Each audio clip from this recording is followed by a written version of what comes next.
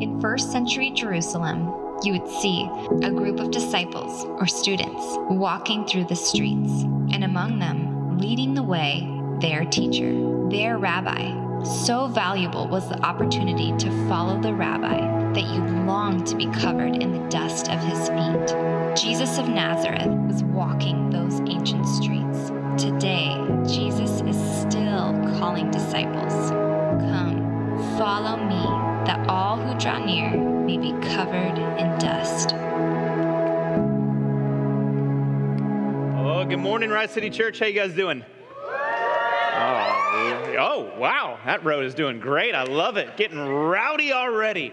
Man, we haven't even opened the Bible yet. This is good. Hey, so we are in a series looking at what does it mean to be a disciple of Jesus, to be covered in his dust as we follow and live his way. And so we've actually been setting the last 4 weeks aside to look at the toxic way of the hurried life, how damaging it is when our lives are overwhelmed, when we're over-hurried. And so here's what I want to look at this morning. I want to look at this idea of living at a purposeful pace.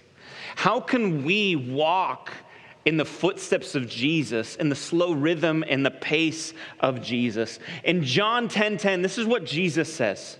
He says, "The thief comes only to steal and kill and destroy. I came that they may have life and have it abundantly." This is the way of Jesus. It's abundant life. It's full life. Jesus did not come to convert people to a religion. He came to call followers. And the life that he called them to is a life of abundance. This word abundance, in the Greek, it's the word perissos. And what it means is excessive in quantity and superior in quality. So when we think of the full life of Christ, what do we think? We think, oh, he came to give us eternal life. Did Jesus come to offer eternal life? Absolutely.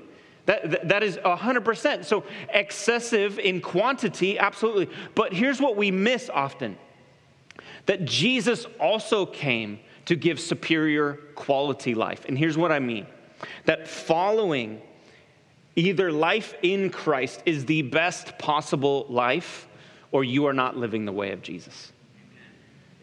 There's fullness there. See, when he talks about abundant life, what he wants is that we would actually experience joy. We would enjoy our everyday lives. This is a practical thing. I'm not saying that it's easy or that there's not hardship. He warned of all those things. But that through him and living his way, that we can actually have joy. That we would live with purpose and meaning.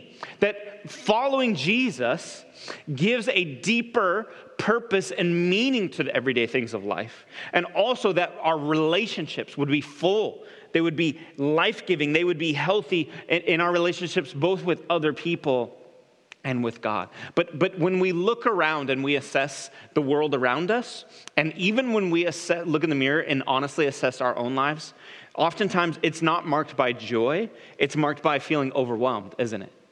We're not even able to enjoy the things that because we're so overwhelmed with what's on our plate. It's not marked by purpose and meaning, rather we're stressed out and we're overworked. It's just like more things on our plate. And we don't even have time for healthy relationships because we're overcommitted. This is not the abundant life that Jesus came to offer. Am I right? That's not the marks of it. And so I want to give an incredibly practical message today. It's going to sound, I'm going to be honest, it's going to sound underly spiritual. It's going to sound underly spiritual because we don't associate the way we manage our time and the way we manage our calendar and the way we look at our priorities as spiritual things. But do not disregard this. These are deeply spiritual parts of who we are. We have run ourselves, we have hurried ourselves into spiritual shallowness and disconnected relationships. And that is not the abundant way of Christ. And so that's what we're going to look at today. I read this, I was reading this book the other day, and it talked about this idea of a stress spiral. And I thought this was really helpful. I want you to see this. This is what happens. This is how we get overwhelmed. This is how we get overcommitted and overworked. It starts with we have unfocused time. And what I mean by that is our most important things, our deepest values in life, rather than becoming a priority, they get the leftovers. Am I right? Like your calling in life, your family, your friendships, they get what is left over after everything else. Because all these daily tasks and to-dos, they keep coming up and they squeeze out the important things. And so we are in a constant state of time famine. Like, oh, if I just had more time, right? You ever said that? Oh man, if I just had more time today, I would be so, man, if we just had a 48-hour day, I would be so accomplished, right? Let me just say this, okay? Abraham Lincoln, Mother Teresa, Elon Musk, and Kristen Friend all have the same amount of time in the day as you do, right? They don't have more time, right? So but the key here, our problem is not a lack of time. Our problem is a lack of purpose and focus. So we have unfocused time, and then we have what I would call hijacked priorities. What are hijacked priorities? When somebody else's purpose and calling, they put it on you. They place it on you. You allow other people to determine what you get done. Now, listen, I just need you to acknowledge every text message, every phone call, every knock on your door, every time somebody else is asking for things, it's somebody trying to move their priorities of their life onto your to-do list. That's what it is. And so we allow these things to take place. Nobody is ever coming to you to making sure you're accomplishing your top priorities. Like, hey, I'm just a phone call. Oh, what are you calling for? I just want to make sure you're living with depth and meaning today. Like, no, that's not what they're calling. They're like, hey, I'm stressed and overwhelmed, and I neglected something. Can I put it on your plate? And you're a yes person. You're afraid of, you're a people pleaser, and so you just say yes. So you get hijacked priorities. And this is what has led to overwhelm, overcommitted, and overworked lives doing exactly what we thought we wanted to do with our lives. See, this is the great tragedy, is many of us, we've ended up resenting a life and career that we have carefully crafted. And it's not fulfilling. And I would argue the reason it's not fulfilling is because we're not walking in the way of Jesus. We want the full life of Jesus, but we don't want the lifestyle of Jesus. And there's a miss there. And so we come up with all kinds of excuses. And what do we say? It's just a busy season, right? This is just a busy season. I came across this post the other day that said, adulting is saying, but after this week, things will slow down a bit over and over until you die, right? I'm like, isn't that true? Look, it's not just a season.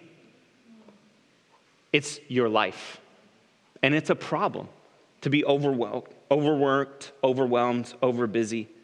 See, and here's why it's a problem. The people who pay the biggest price for your overwhelm, for your stress, for your overcommitment, are the people that you care about the most.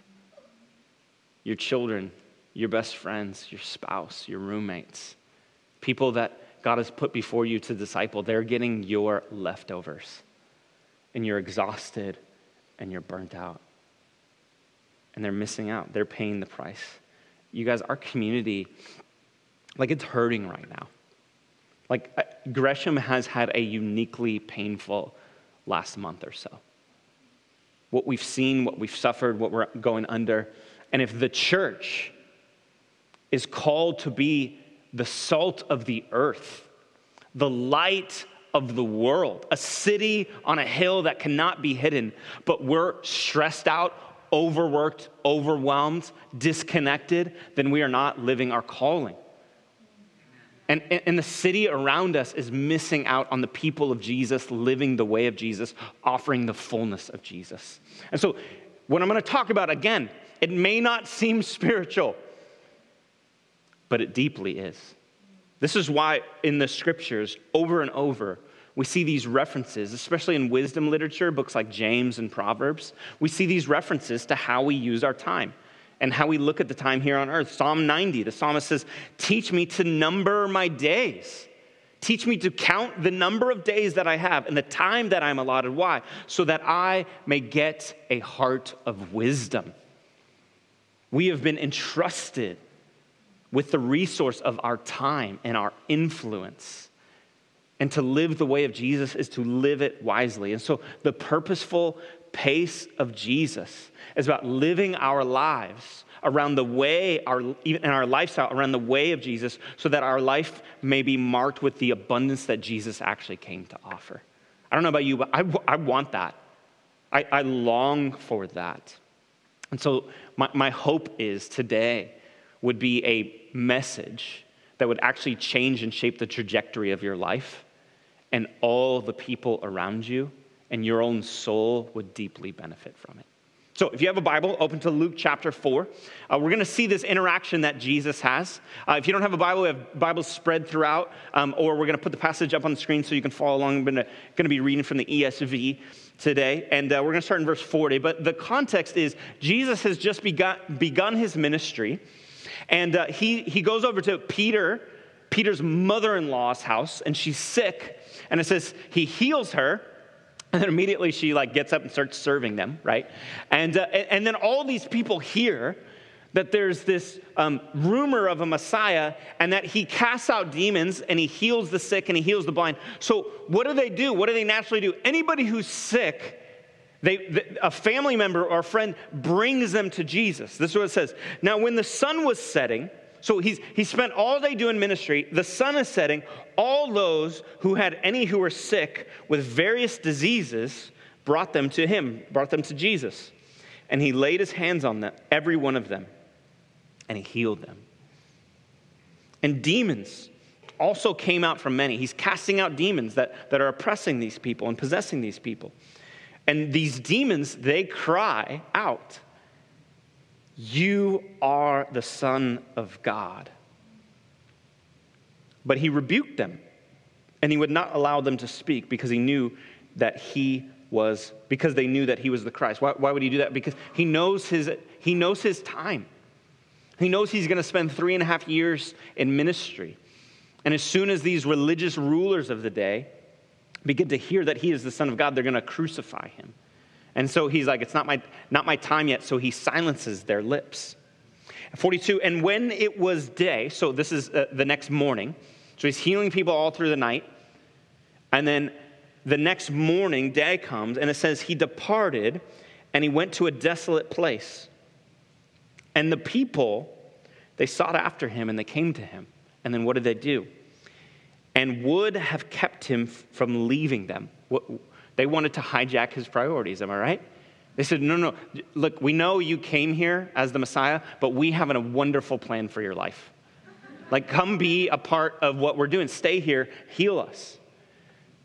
But he said to them, I must preach the good news of the kingdom of God to the other towns as well, for I was sent for this purpose. See, if we're going to live at a purposeful pace, we need to first identify our most impactful priorities. I loved it. Jesus knows why he came. Why did Jesus come? 1, he came to preach the good news. He's here to preach the gospel, to declare the gospel. 2, to give us a glimpse of the kingdom. So this is why he's healing and casting out demons, because he's giving us a glimpse of eternity where one day there will be no sickness. One day there will be no disconnection or evil and pain. So Jesus is giving a glimpse of the kingdom. He's giving a glimpse of eternity. And third, the third role on his job description is save the world, right? So that's what he's here to do. To preach the gospel, give us a glimpse of the kingdom, and save the world. And he refuses to allow his purpose to be hijacked by other people's agendas. He can actually say no because he has clarity around his most impactful priorities. Yes, he always made time for people, but here's a situation where they're asking him to stay, and he says, no, I need to remind you why I'm here. See, this is why we need to identify our most impactful priorities. We should have clarity around what we're here to do. Otherwise, we just have unfocused time. We wake up, and we're like, okay, go to work. I come home, I have dinner. I find what I'm going to watch on Netflix. I end up watching 3 seasons of it, and I go to bed, and then the alarm goes off. Rinse and repeat, right? And we wonder why we feel overwhelmed, why we feel purposeless. No, we should have clarity around what our priorities are. And so I have a threefold lens in which I measure this through. I ask this question. I ask three questions of everything that kind of gets put on my plate or everything before me. And I want to know, first, is this something that I am uniquely gifted to do? Like not just are you good at it, but are you gifted at it? Your gifting is your sweet spot. And one of the ways you can tell that is things are unique. It's uniquely easy for you and challenging for other people, and you're confused why it's so hard for them. It just comes naturally. You don't even actually think you're that good at it because it's so easy. You're like, well, anybody can plan, this conference and this retreat. Anybody could, understand, a profit and loss statement, right? Like, no, we can't. Like, we just see the loss, right? Okay, you're uniquely gifted at it. How many of you guys have participated in Rise Academy? Okay, so Rise Academy is like a theology class that Nolan teaches here. And when he first started it, I had been working with Nolan for about 5 years. I've seen him preach, I've seen him lead, I've seen him do all these kind of things, and I knew his level of gifting. And I remember walking right behind the stage is something we have called a collab, and we have classes and stuff like that. And I remember walking into Rise Academy that first week he was teaching. I was helping him get some stuff set up, and I sit down, and he starts teaching. And I remember sitting back in my chair, and I actually looked at my wife, and I said, "Oh, we found Nolan's unique gifting. He is incredible at teaching theology. He has this way of bringing precision and passion in a way that I've never seen. Things that are like typically boring and words that you can't typically say. Nolan can say them and then explain them in a way that connects both your mind and your heart. And I'm like, man, he is gifted at this. And so it almost, I ask him afterwards. He's like, oh, no, that was easy. I'm like, no, that's not, right? We're not like going on rotation. Okay, who gets to do theology this week? Like, no. You are uniquely gifted. And so we need to find those areas that, hey, am I gifted at this? Because if you're not gifted, if you're just good, or if you're bad at it, then you're probably wasting your energy and your time on it. Second, am I passionate about this? Do I love doing this? This energizes me. It's invigorating. It's exciting to do this. Because there are going to be some weird things that you are passionate about that nobody else is passionate about, right? How many of you guys, be honest, raise your hand, are like, I love spreadsheets. Loud and proud. Excel, yeah, high and proud. Typically introverts, but that's okay. Be proud. That's right. Yes, yeah. Mike raised both hands in the back, Mike Tompkins. I was like, yep, there you go, right? That's not normal, just so you know, right? Okay, most of us, we can't find if there's an alternate tab on the spreadsheet. We don't even know what that means, right? And you're like mapping out 30 years of interest rates, and you're like watching YouTube videos on shortcuts and codes, and the hair on the back of your arm stands up. Okay, that's weird. But you're passionate. God has made you that way. And celebrate. I remember we were getting ready for our series in this season, and on Saturday nights I come here, and when I'm preaching, and I stand on the stage with my notes, and I whisper and walk around and do these weird hand gestures to myself. Okay, just confessions, right? And nobody else is in the building. Kristen usually is like, make sure the building's cleared out, because I feel really self-conscious about being that weird, okay? But I have to talk through. I want to prepare. And I hear noise in the lobby. And I'm like, oh gosh, what's going on in the lobby? So I walk off the stage and I go out in the lobby. And on a ladder against this wall is Jake Givens, who's our designer. And he's painting the In This Season logo on the wall. And it's 11 p.m. at night. And I'm like, what are you doing? And he's like, he looks at me, and he has this big old smile, and he's like, I'm painting the logo. Isn't this awesome? And he's got a 64-ounce coffee. He's like, I'm like, if that was me, unholy, unrighteous words would be coming out of my mouth if I was forced to paint a wall at 11 o'clock at night. And I'm like, oh man, when you get done, are you going home? He's like, oh no. He's like, after this, I'm getting started on our bumper video for before the sermon. You'll get it by 6 a.m., right? And he's excited about it. That's why I call him the vampire. Like, whenever I text him a vampire emoji, right? He's passionate. It's like invigorating. It should be something that you like. What are the things that you lose time doing? This is something, look, these things, I need you to see, these are gifts from the Lord.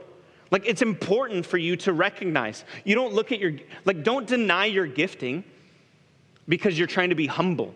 Because here's the thing, if you're oh, God made me really good at this, or I'm really good at that, guess what? Here's the key. You didn't make yourself articulate. God made you that way.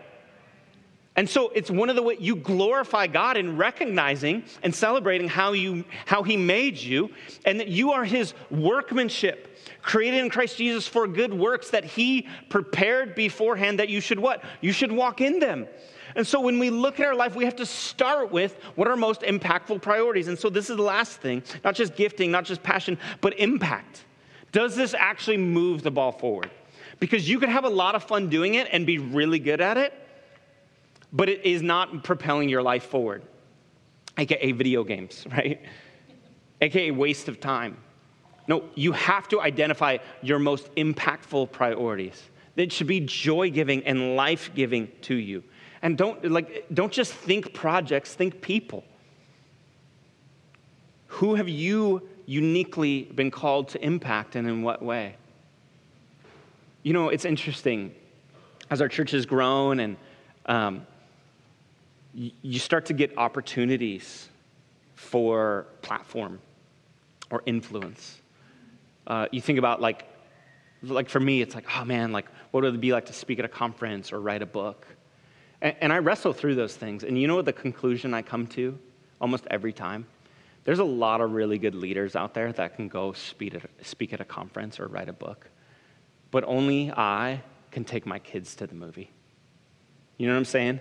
Like, no one else can raise my kids for me. No one else can disciple and equip our church for me. This is what God has called me to. And so we have to be a people that we say, no, we're going to sacrifice platform and influence for presence every time. That's how you live with purpose. That's how you identify your most impactful priorities. And so then once you identify them, what do? You build your calendar around your priorities. Now, it felt weird to me when I was writing this bullet point. It just feels weird having calendar, the word calendar, in a spiritual sermon bullet point.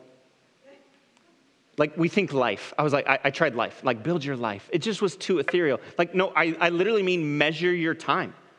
Because your time is being hijacked, and you need to take it back.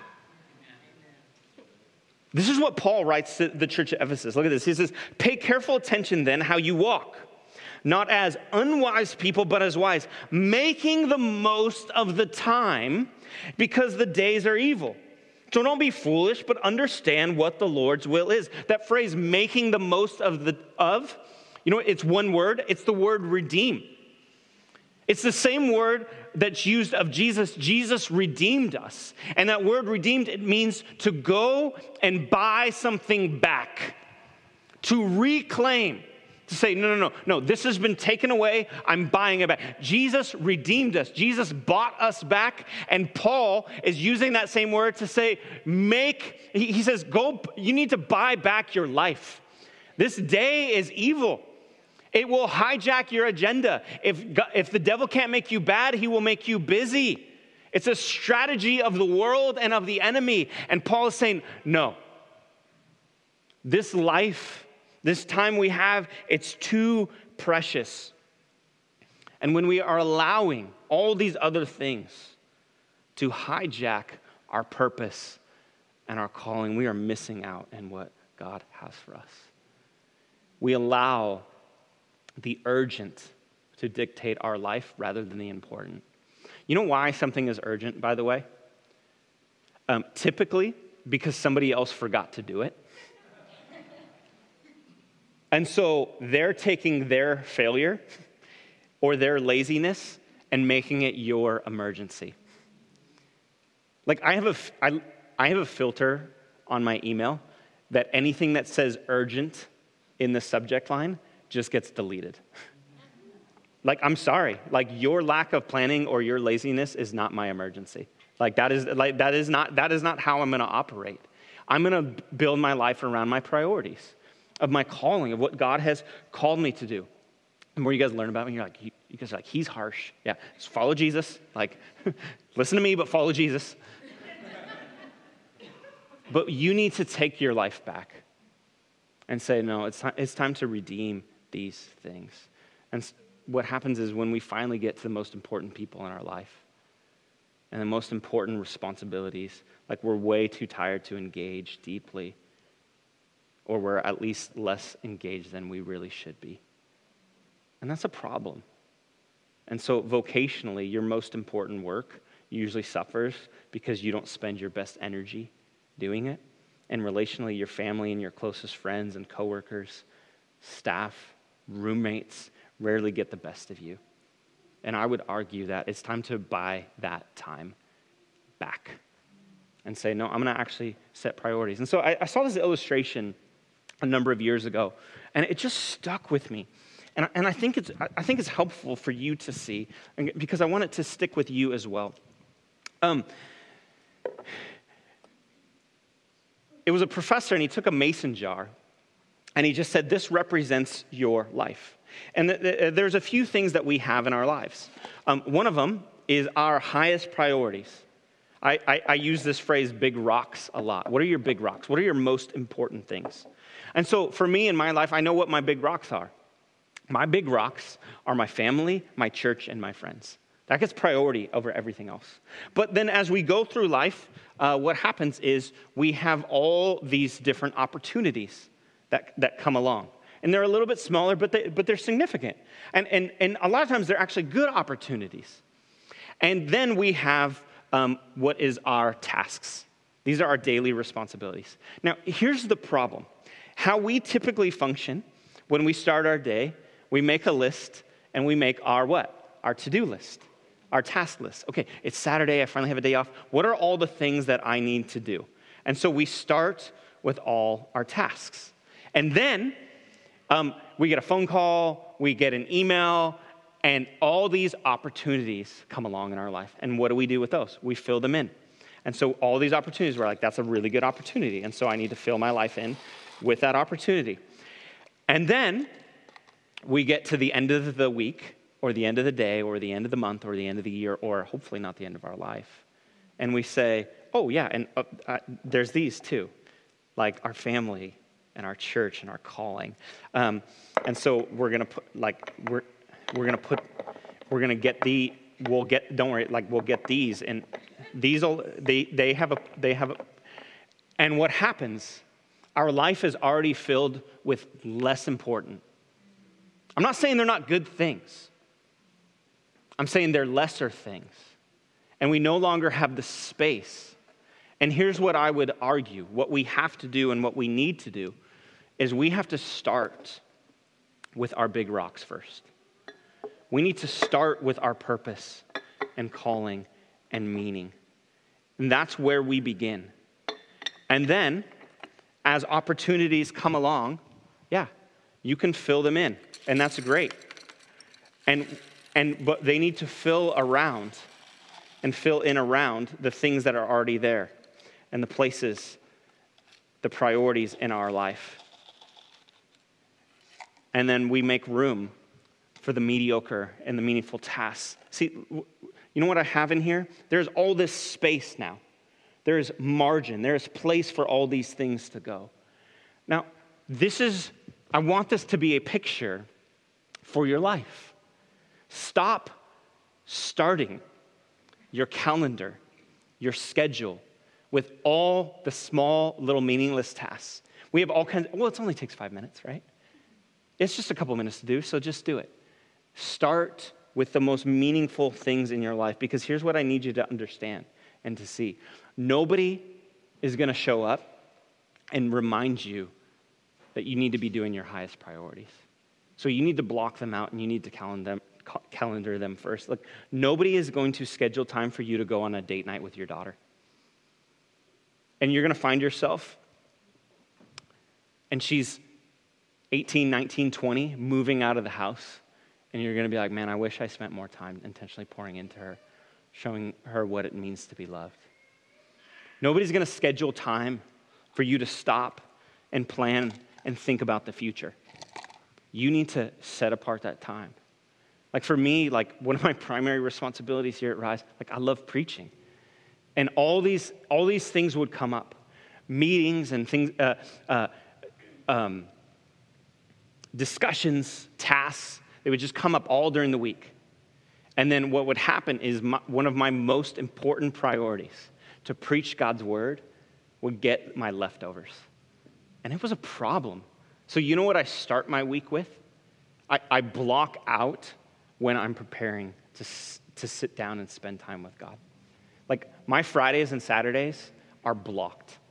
Like I have the most boring weekends. People are like, hey, do you want to go out on Friday night? I'm like, you have fun. I will be preparing a sermon. Like but that's a priority in my life. And it's a unique gifting I have. And I get a unique joy in it. It's a passion of mine. And it makes an impact. See, we need to flip this upside down. And we need to start. I love looking at Christ here. He reminds them, hey, no, this is my calling. And then he walks, as they try to hijack that, he says, no, this is where I start. This is what it looks like. See, and lastly, what we need to do in order to actually live these things out is we need to purposely plan margin into life. What is margin? Margin is evenings of the week where you have nothing planned. Margin is what Nolan preached about last week. Margin is a day off of rest to just sit and be present. Margin is moments, even during your day, where you're like, no, I'm not going to fill every lunch appointment. I'm not going to fill every evening. And here's why margin is so important, okay? One, you need rest. And if you're go, and you're constantly at capacity, you're not resting. And so you're not decompressing and relaxing. Jesus constantly was resting. He was getting away to lonely, desolate places. Second, margin, it gives you space to think and to plan and to just be. Like so often we are working in things and not working on them. We're so consumed working in our business or in our life that we're not stepping back to work on them. And so margin allows for that. But one of the unique things that margin allows, it allows you to say yes to unforeseen opportunities. You ever try to schedule like a hangout with somebody and they're like, sweet, and they open their calendar to 6 months from now, right? I'm like, you have a problem, right? Because you have no margin and you have no space for opportunities as they come along. Look at this again. I want you to just see this passage again. In Luke 4:42, it says, when it was day, he, Jesus, departed, and what did he do? He went to a desolate place. All of these people are demanding his time, and he creates margin. He says, no, I'm going to get away to rest and to pray and to seek the Father and what is next in my life. And the people sought him, and they came to him and would have kept him from leaving. That's what they wanted to do. But Jesus said, I must preach the good news of the kingdom of God to the other towns as well, for I was sent for this purpose. So these people come along with amazing opportunities for Jesus.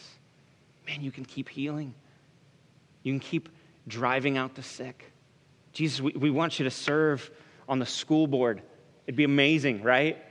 You can teach them how to walk on water. Like, the wine thing's a little young, but, like most of your miracles would be age appropriate, right? They have these amazing opportunities for Jesus. And you know what Jesus says? He says no. I think this is probably a very holy, righteous, spiritual word for you to learn in your life. Let's practice. Okay, everybody say no. No. Well, that was a little harsh. Be a little kinder.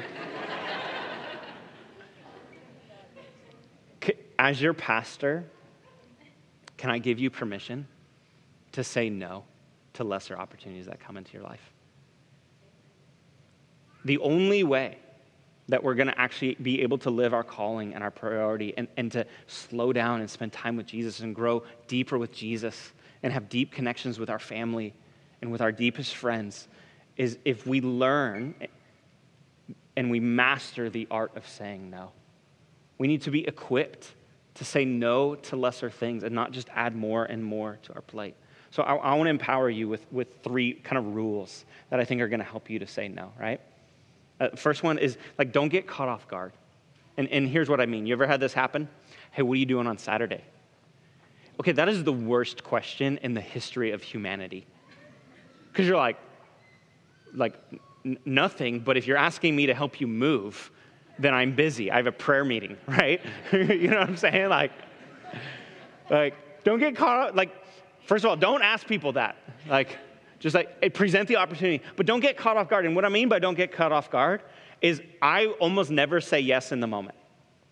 I almost never say yes in the moment because like my emotions, I'm like a feeler and I like really love people. And so they ask me to do something and I always want to say yes. I'm like, because I care about you. I want you to know I care about you. I want to spend time with you. But I have to stop and step back and evaluate like my priorities and evaluate my week and my time with my family. And if I say yes to everything, but I get no time with my kids, then I'm not actually living my priorities. So I just want to encourage you, like, please don't pull your calendar out in the moment. Like, oh, am I free? Like say, I would love, like, let me pray about it. Let me think about it and get back to you.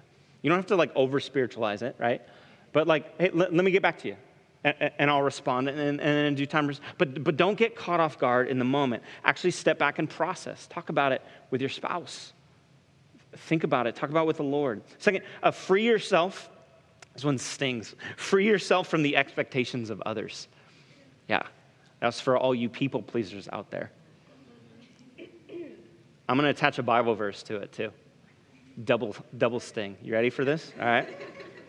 Paul is teaching this young pastor, Timothy, what it means to be a leader and a pastor in the church. And he reminds him, he says, no one serving as a soldier gets entangled in civilian affairs, but rather tries to please his commanding officer.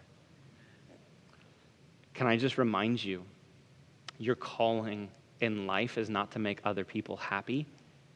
It's to faithfully serve the Lord and walk in your calling. And so I just want to free you. You can say no.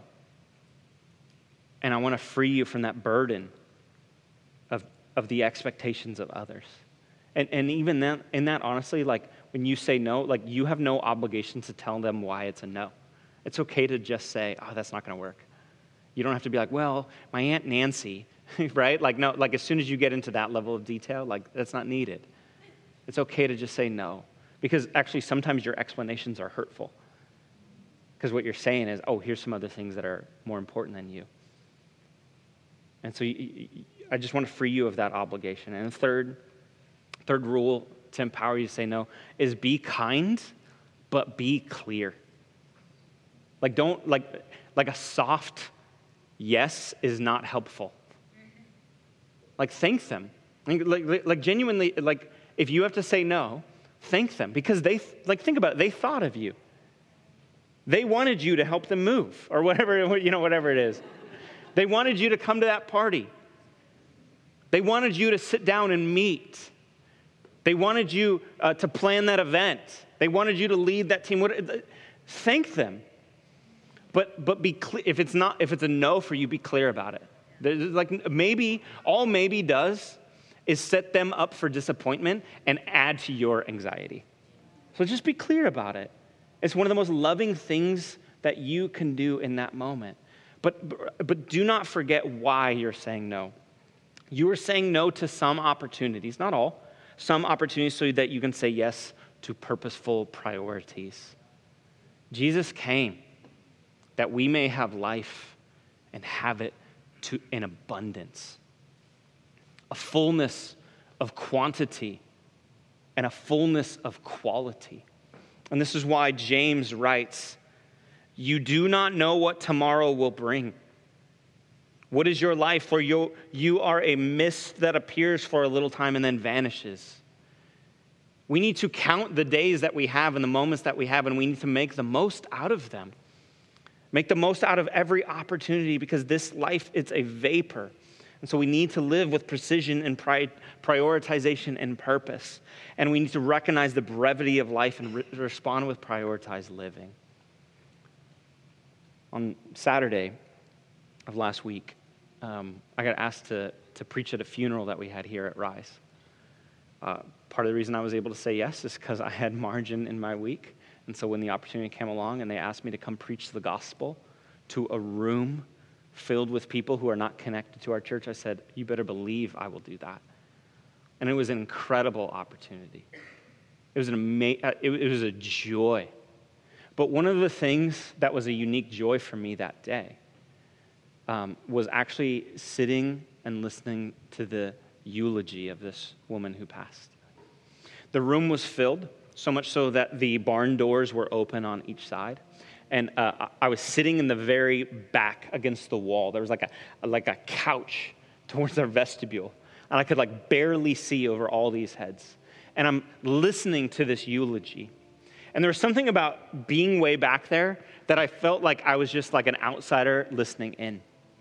And so I had this moment where I kind of imagined listening in on my own funeral. I was like, man, what would this be like? What would people say? And so I started to even process, not just what would people say, but what would I want people to say? What would I want them to talk about? And you know what I had no interest in that moment in people talking about? The size of our church. No, that would not be a priority for me. How efficient I was at responding to emails right away. Not a priority. Or how accomplished I was. I would have zero interest in people listing off accomplishments. But I began to think about what would I want my kids to say about me? And I thought, man, I would love for my kids to say that I was a present father. I would love for my friends to be able to stand up and speak about how loyal I was, how I only added joy to their life and I didn't take it away. I thought about our church and how I would love for our church to talk about how faithfully I preached Christ week after week and led to a better future. And the only way I can live in those things is if I know my calling and I schedule and I build all my life around it. Jesus came that we would have life and life to the full. And we are overwhelmed, overcommitted, and overworked, and it's time to be done. Redeem the time, Paul says. That's what it means to be a follower of Jesus. Jesus, would you do this work in us? Would we recognize this is not something we're trying to earn, some kind of approval we're trying to earn, but this is something you've set us free of, that we can walk in freeness of you. And so, Lord, would you give us clarity around our calling and our purpose in this life? Would you speak to our passions? And would you fill us with a spirit in the way that we could be disciplined enough to live with precision and purpose and clarity in all things in life? And we pray all this in your name. Amen.